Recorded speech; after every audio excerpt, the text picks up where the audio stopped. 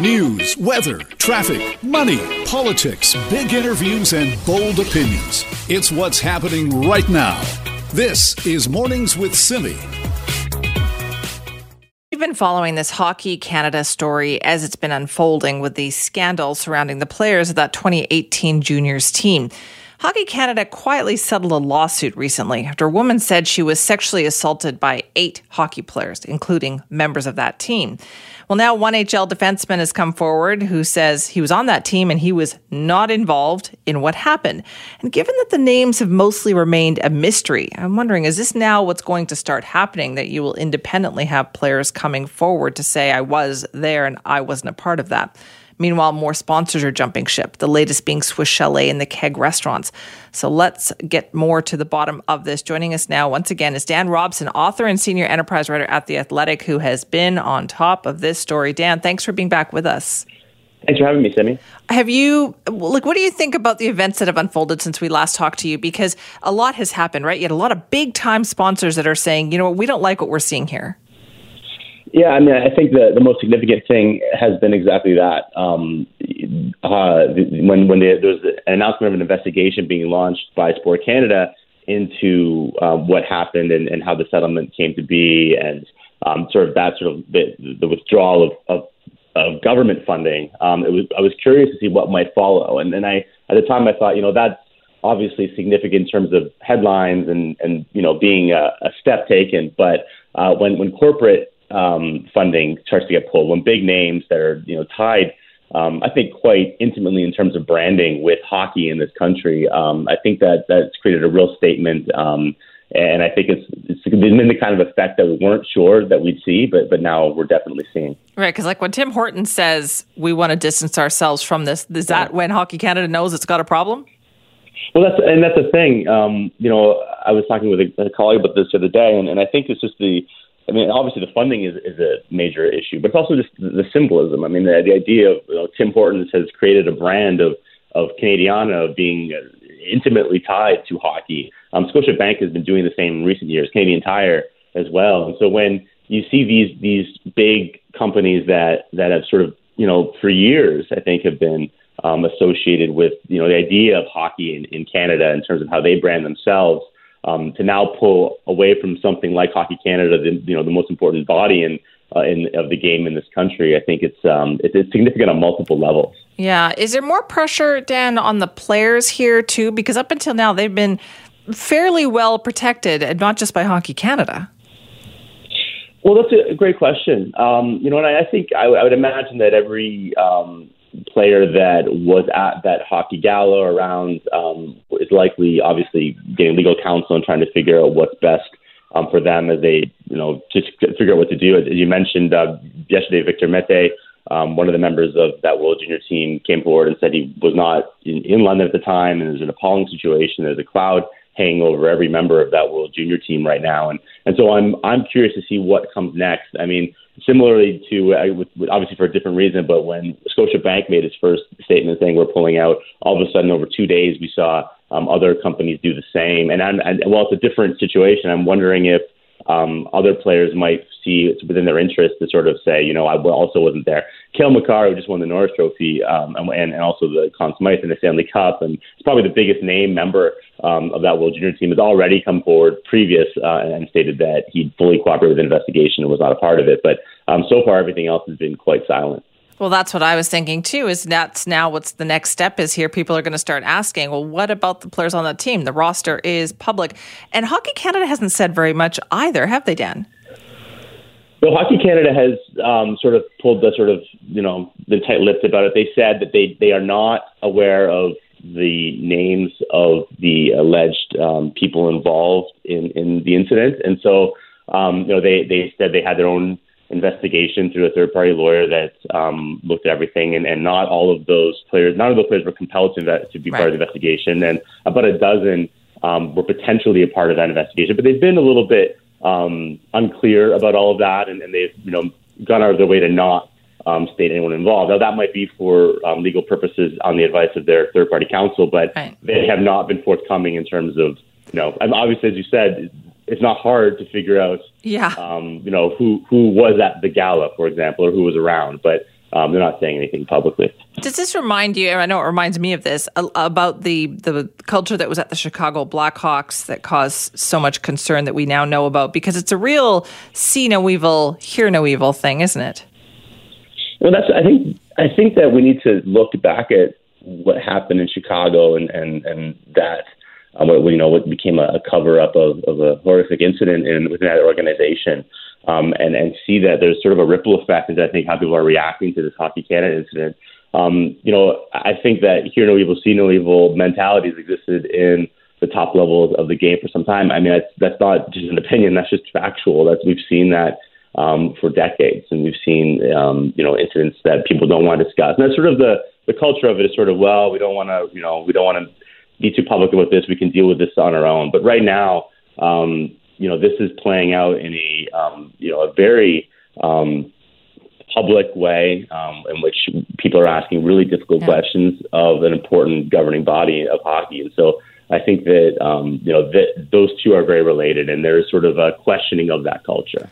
And I know you've been continuing to do great work on this that I have been reading and following along. But Dan, what questions do you still have? Like, where do you think this story goes next? Well, I think there's, multiple places. I mean, we're looking forward to see the NHL investigation. If anything, that brings forward. The NHL has said obviously could be players that are now playing in the league that could have been involved in this alleged incident. And I think what happens there and whether there's any repercussions at that level is going to be key. There's a government probe into this right now. The revelations which should be coming at the end of this month, end of July. So that will be quite interesting. So there's more to come in this story. There's absolutely the weeks that come, there'll be more news, and as more corporations and more players perhaps sort of coming forward. So I think in some ways it's one of those stories where you just feel like you're getting closer and closer to figuring out what needs to be determined and what the outcome of that is, which is what I think is most key here. Really, it's that there's two levels. I mean, there's an alleged horrific incident, and that's one thing. But then also there's that systemic reality that people are questioning of like, well, what if this is a settlement that occurred? Like, has there been more? What else has happened? And how is this being dealt with? And so I think both of those, there's a lot of answers that still need to be given. I think so too, because if we barely know about this one, what else don't we know about? Dan, thank you so much for your time again. Thank you very much. We appreciate that. Dan Robson, you can read his work at The Athletic, and if you don't subscribe, you should, because it's well worth it for the type of investigative work that Dan does and Katie Strang does on this story in particular, but on lots of other ones too. So check that out at The Athletic. This is Mornings with Simi. Well, it is a heck of a headline. Just a few days ago, a near-complete mummified baby woolly mammoth was found in the Klondike Goldfields. It's an extraordinary find and a rare one. And we are going to hear all about it right now with the help of our guests. We have Dr. Grant Zazula with us, a paleontologist with the government of Yukon, and we have Debbie Nagano with us, a director of heritage with the Trondheim government. Thanks to both of you for being with us today. Thank you for having us and hoping to talk about our beautiful Nuncho Ga. Okay, what is Nuncho Ga, Dr. Zazula? Tell me about that. Well, Nuncho Ga is now the most important, beautiful, complete woolly mammoth that's ever been found in North America. She's a beautiful baby woolly mammoth. She was discovered by gold miners at Treadstone Mining. The young equipment operator named Travis, he was using a piece of heavy equipment in the permafrost looking for gold, and when his equipment hit what he looked down, he saw a face of a beautiful baby woolly mammoth coming from the permafrost, and they stopped mining, and the mine owner, Brian McCoggan, sent an email to me, and within half an hour, he emailed us the photograph of this baby woolly mammoth face that changed all of our lives. My life, it's changed the Trondheim lives, and now we have this complete baby woolly mammoth that's, we believe, over 30,000 years old. She was recovered from the permafrost at the mine by my a wonderful colleague, geologist, Jeffrey Bond from the Yukon Geological Survey, and then she's a complete mammoth. We think she's over 30,000 years old. I'm so excited talking about this. She's I can tell. She was probably a month old when she died. And Nuncho Ga is a beautiful gift to the world, and especially to the Trondikwatin. And, I think this is really important scientifically. It's an important find for the world scientifically, but it's even more important for the Trondikwatin, because I think it's an incredible discovery on their traditional lands of an animal that's part of their ancient history, and then Nuncho Ga will be part of their future. And Debbie, I'd love Debbie to tell us more. Yeah, Debbie, what? Tell me about Nuncho Ga. What does that mean, and how significant is this?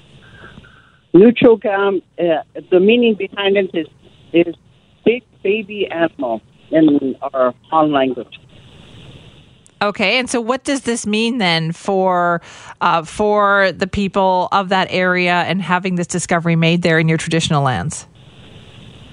It's been 7 days that we have found Nuncho Ga, so it's just profound. It's remarkable. It's very exciting for our membership, and we're just learning a lot about it. And we always have to remember to respect the mammoth, and because we're taking a lot, so we need to remember to give it back also. Dr. Zazula, let me ask you. You talk about the excitement scientifically for this. What can we learn from this, or what questions do you have from this?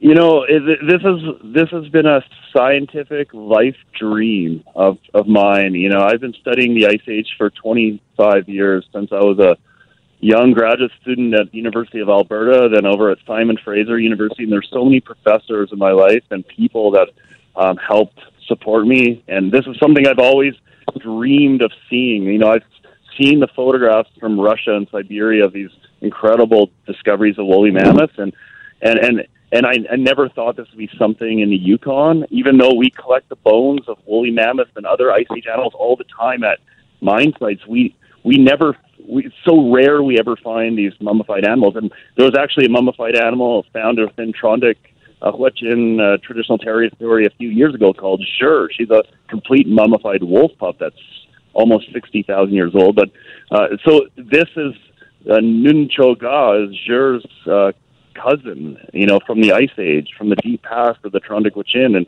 we can learn so much about her. But I think what's more exciting for me, rather than the science, is how much we can learn from Nuncho Ga through the guidance of the elders of the Trondikwatin, to learn about her and what she means and what she's going to teach us.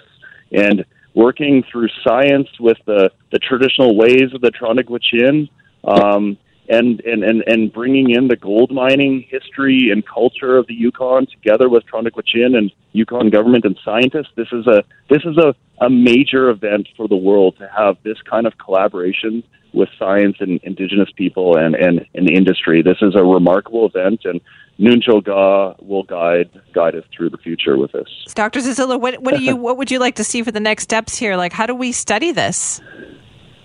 Well, for me, I just think the first part, we just have to appreciate the power and the beauty of this. She's a beautiful baby woolly mammoth. She had a mother over 30,000 years ago. She died alone, and that's an amazing thing to compliment. I haven't slept in almost a week. I'm so overwhelmed with emotion and excitement. She has a trunk and ears and a little tail and hair and little toenails.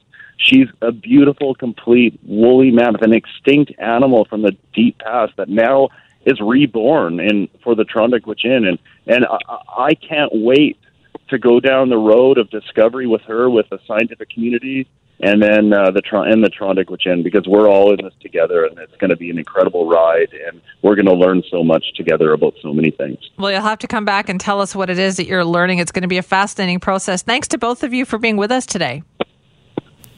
You're welcome. Yeah, thank you so much. I appreciate your time and interest. Well, it's so interesting. That's Dr. Grant Zazula, who's a paleontologist with the government of Yukon, and that was Debbie Nagana, who's the director of heritage with the Trondikwatin government as well. This is Mornings with Simi. always hope that everything goes well on this long weekend, that there will be not a lot of medical emergencies out there, but you just know there will be cases where people will have to call 911. And that's why news like this is a little scary, because there was a warning issued from the union representing BC's emergency communications professionals. And that warning is they're worried about critical staff shortages and that there will have to be potentially forced overtime. So let's find out more about this. Donald Grant joins us now, President of Emergency Communications Professionals of BC. Donald, thank you for being here. Thanks for having me. What is the staffing situation like this weekend?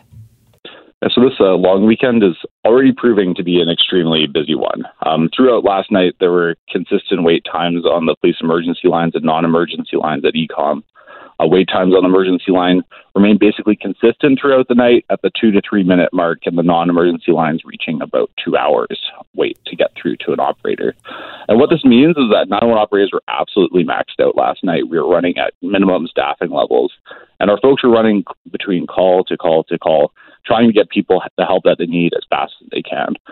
Just right now, I'm informed that today we have one person that's being forced in on overtime. And what that means is on their last shift at work, they were working, answering calls for help, and a supervisor or manager came around to them on the floor with a piece of paper saying that you are required to work a 12-hour shift on top of whatever overtime you're already working. So our people are stretched thin, they're maxed out, and the entire situation is incredibly alarming and distressing for us, knowing how much pressure we've been under for years now, as the staffing situation just continues to get worse. Right. Donald, we keep hearing, though, that they're working on this, that they're hiring more people. Has anything improved? Yeah, so we've been working hard and advocating at every level of government and with our employer. There needs to be investment in the frontline staff, and we've managed to get some temporary stopgap measures in place to supplement the pay for night shifts.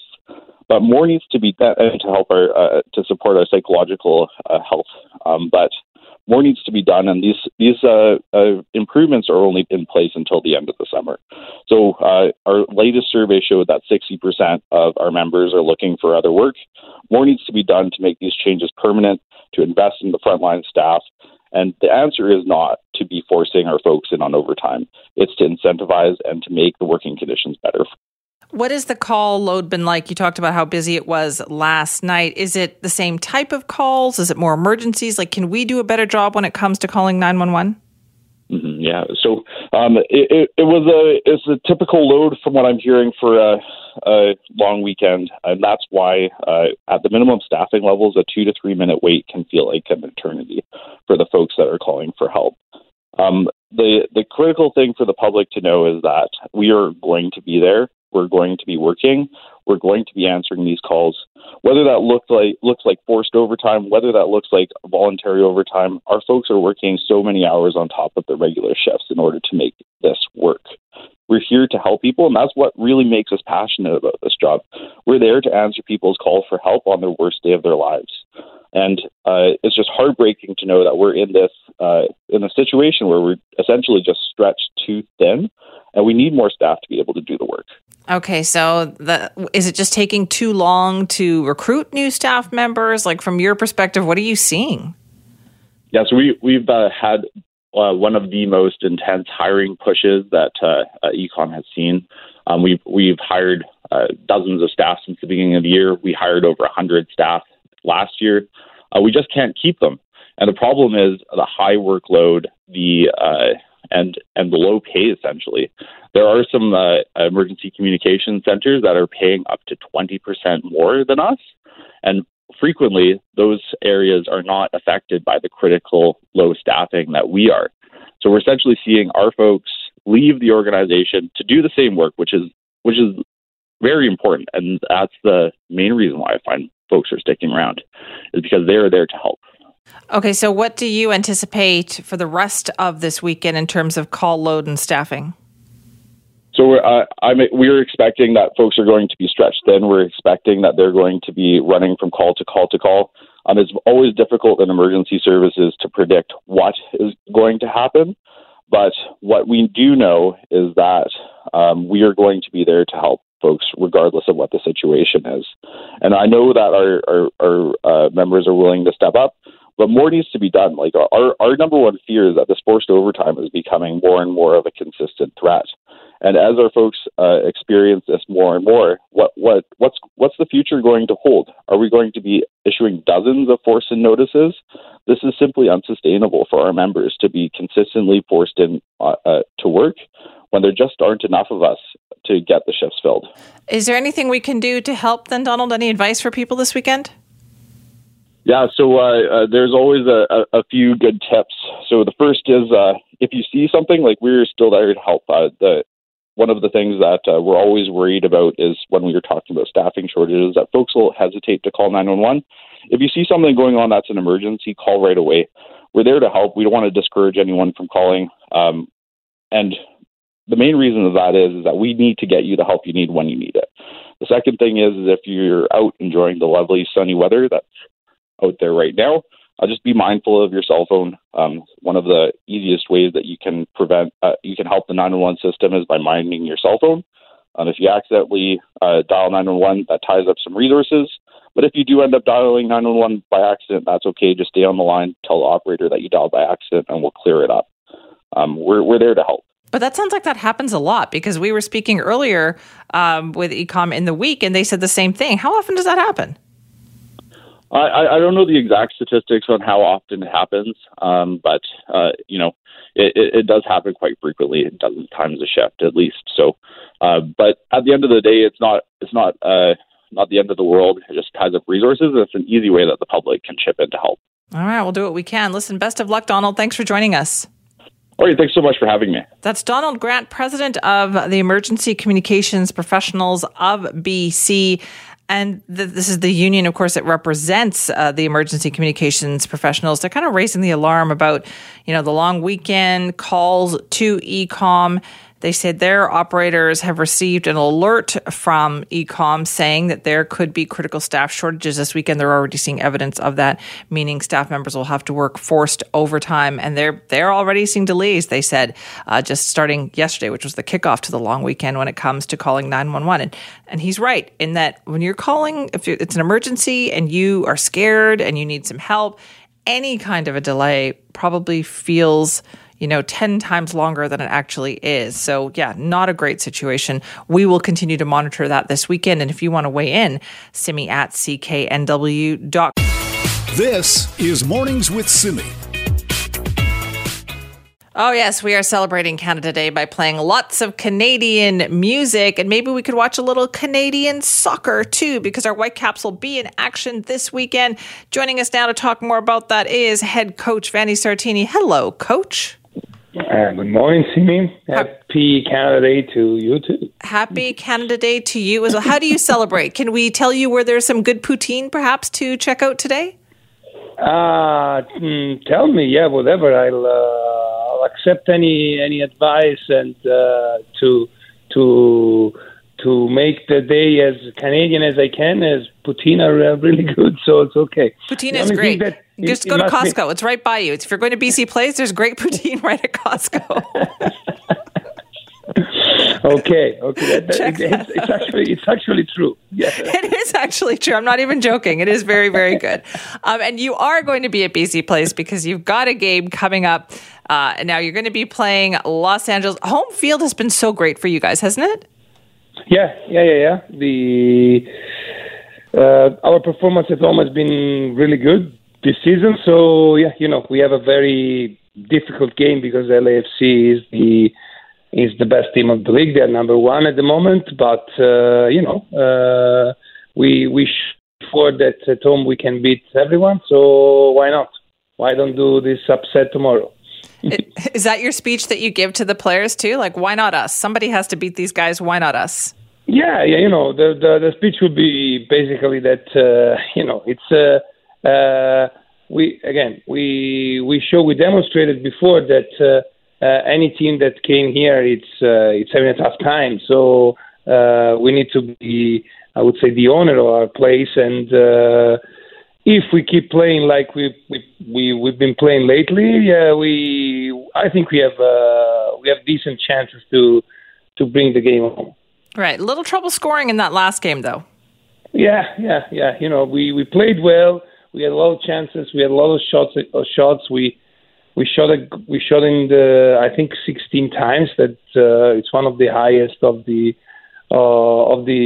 season, but we didn't score. So hopefully, all the first of all, their goalkeeper last time, the New England goalkeeper, made a fantastic performance, and hopefully all the bad luck happened in one game. So yeah, we can give a little credit. So hopefully we're gonna get the luck back tomorrow. Is there a sense of urgency then that you can impart to the players here, because you're barely out of the playoff race, right? It's pretty much just 2 points at this right now. Yeah, it's. I don't know if we have to have a sense of urgency to be in the playoff now. The most important thing is to be in the playoff in October when the season ends. So the most important thing is to be, I would say, consistent in the performance and the results. So even if tomorrow we are not above the line, the most important thing is to continue working, going toward that. Oh, do we still have you there? In a good mood. We're Oh, we seem to be losing our coach there. Do we still have you, Coach? Oh, I think so. Yeah, there you are. There you are. We hear you now. Okay. So you said the team seems to be in a good mood. They're in a good frame of mind. Yeah. And we need to put let's say one step after the other one. It's Canada Day, but I'm Italian, so I can tell you Rome wasn't built in a day. So let's go. You can get away with saying that. Yes, you can get away with because you know that. So when you first moved here, what was the Canadian food that you had to try, or that people said to you, "Oh, you have to try this. You have to eat this"? Well, probably poutine. We said it before. That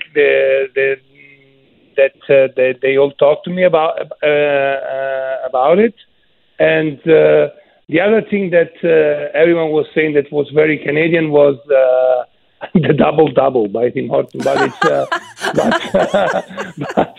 it's too sweet for me. So I like my coffee black. So that's I'm not very Canadian in that, I suppose. That's okay. You're as good as it gets. You are Canadian now. You are one of us. Listen, good luck this weekend. Thank you so much for joining us. Okay, fantastic. Okay. Talk soon. Bye. Bye. That's Vanni Sartini, head coach of the Vancouver Whitecaps. Now, of course, Whitecaps are back in action this weekend. They're playing Los Angeles FC at BC Place. And here, let me tell you this. If you don't have a ticket to the game, get one. So this is Saturday. The first 3,000 fans who come to BC Place are going to get a Whitecaps FC bucket hat. That's enough to make, if I were going out of town tomorrow, I would be wanting to go to the Whitecaps game to get a Whitecaps FC bucket hat. First 3,000 fans tomorrow at that game will be getting one of those. So very exciting. This is Mornings with Simi. Well, it may not be easy or seem like it's easy to travel anywhere these days. It doesn't seem like it is stopping Canadians, though, from making that commitment. This being Canada Day, it also means that it is one of the busiest travel weekends out there. So Vancouver International Airport is preparing for that. Let's find out how they are doing so. Joining us now is Mike McEnany, who's the Vice President and Chief External Affairs Officer at the Vancouver Airport Authority. Good morning, Mike. Good morning. Are you at work ready to go because it's going to be a busy one for you? There are a lot of folks at work and ready to go. We are expecting this weekend, the Canada Day long weekend, to be our busiest since the pandemic began. We're going to be hitting upwards of 70,000 passengers a day. Today and Sunday are going to be the busiest days. And then as we look out over the remainder of the summer and the summer travel peak for July and August, we are anticipating in total that we'll have over 2 million passengers going through YVR. Now, Mike, it turns out I'm one of those people. I will be there tomorrow. So what do I need to know? And I will be there tomorrow as well as a passenger. A few things. First and foremost, the regulatory oversight, of course, of airports is federal. So you will be required to wear a mask. I know that has changed, obviously, in other aspects of our economic activity and social activity, but within the airport and on board the flight, you will be required to wear a mask. We are still advising passengers to get to the airport 2 hours in advance of a domestic and 3 hours in advance of an international flight. Now, what we have been seeing is that the processing time through CASA and pre-board screening has actually stabilized considerably from what we saw in April and May at YVR. But just to be on the safe side, we are asking folks to please make sure you put enough time to actually get to the airport in case there are going to be challenges from a staffing perspective on pre-board screening throughput. So wear your mask, come in with plenty of time, and if you do have lots of time by the time you get through, there's obviously lots of shops and other places post screening to grab a coffee and relax before your flight. That's always my methodology too, right? Can't go wrong with a good bookstore. But Mike, let me ask you this: are there certain areas that perhaps the delays are longer? For instance, is it longer for international flights, or is the screening pretty much the same? The pre-board screening is pretty much the same. What you have seen of late in the media, where you've seen stories of gate holds, etc., that has not happened at YVR. That is primarily happening at Toronto Pearson over the past month or so. So what we have been experiencing is you will get potential delays for pre-board screening, but if you're flying to the United States, of course, we have a U.S. pre-clearance at the airport, so you have to go through U.S. Customs before you board your aircraft. That is another stage that you have to process through. So obviously, travelers need to keep that in mind. For international, it has been roughly the same experience in terms of domestic, in terms of pre-board screening.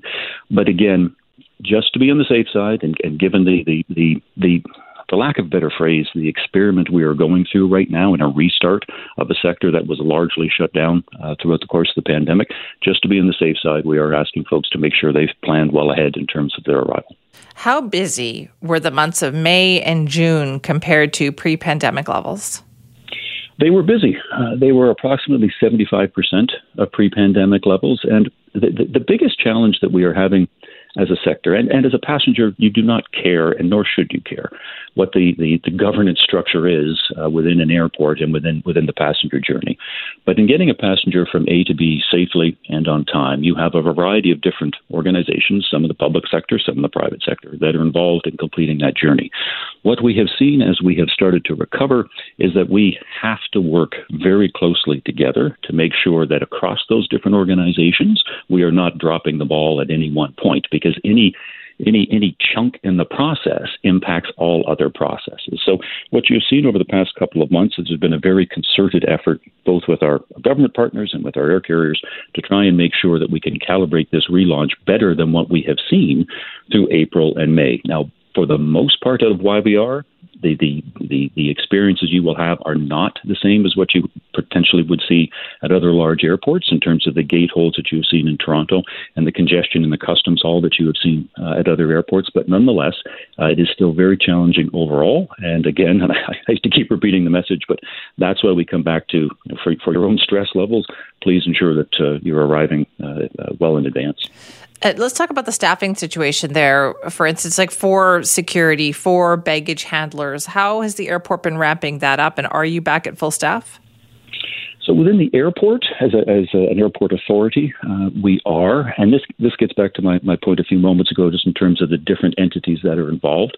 So when you're looking at ground handling, that is another partner that is involved with the air carriers directly. And again, this comes back to the passenger does not care, nor should they care, that there are different entities and separate organizations that are involved in all this. Get your act together. Everybody needs to work together to make sure we're able to process.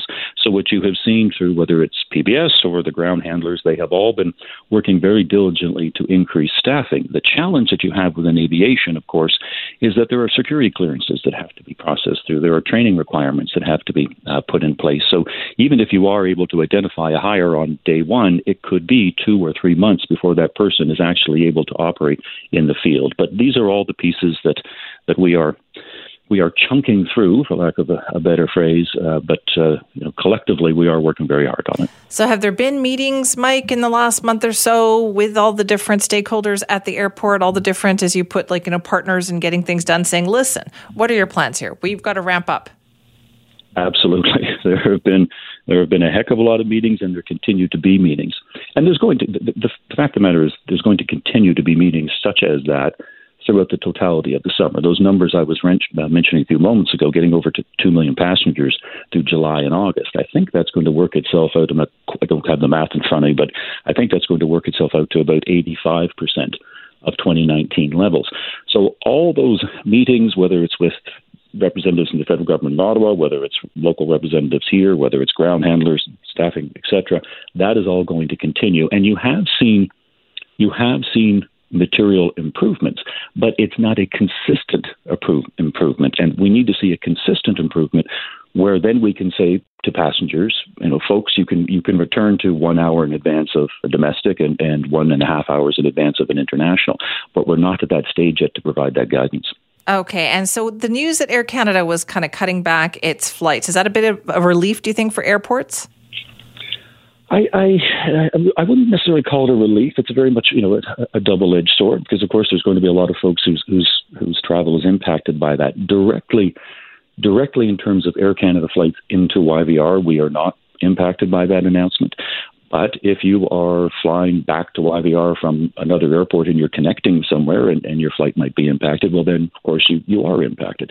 So it's I suppose it's a necessary measure that they obviously have decided they have to take as they try and smooth out this relaunch exercise. But certainly we feel for the passengers who are going to be impacted. Well, okay, let's run through then the busyness for this weekend and what you think passengers need to know if they're coming out to the airport. So again, top line points. Please arrive in plenty of time for your flight, whether it's domestic or international. Please remember, of course, that you do still need to wear masks in the terminal and on board the aircraft. And please recognize, too, that the folks at CATSA, the CBSA officers, the airport staff, the airline staff, everyone is working as diligently as they possibly can. So please just keep that in mind as you're working your way through the airport. I will do that tomorrow morning for sure. Mike, thank you so much for your time. Thank you for having me. And best of luck. That's Mike McEnany, who's the Vice President and Chief External Affairs Officer at the Vancouver Airport Authority. This weekend being one of their busiest of the year. In particular, they said today and Sunday are the two really busy days. So make sure you give yourself lots of time out there. The good news is that when you look at the extremes that have happened at other airports, particularly at Pearson in Toronto, that hasn't necessarily happened here in Vancouver, but that doesn't mean there won't be lineups and delays, and you really need to keep your patience and make sure you check all those rules and what's going on before you head out to the airport and get there early. I'm one of those people who could never get there early enough, but I know other people like to cut it close, but the good advice for you if you're traveling soon is get there early.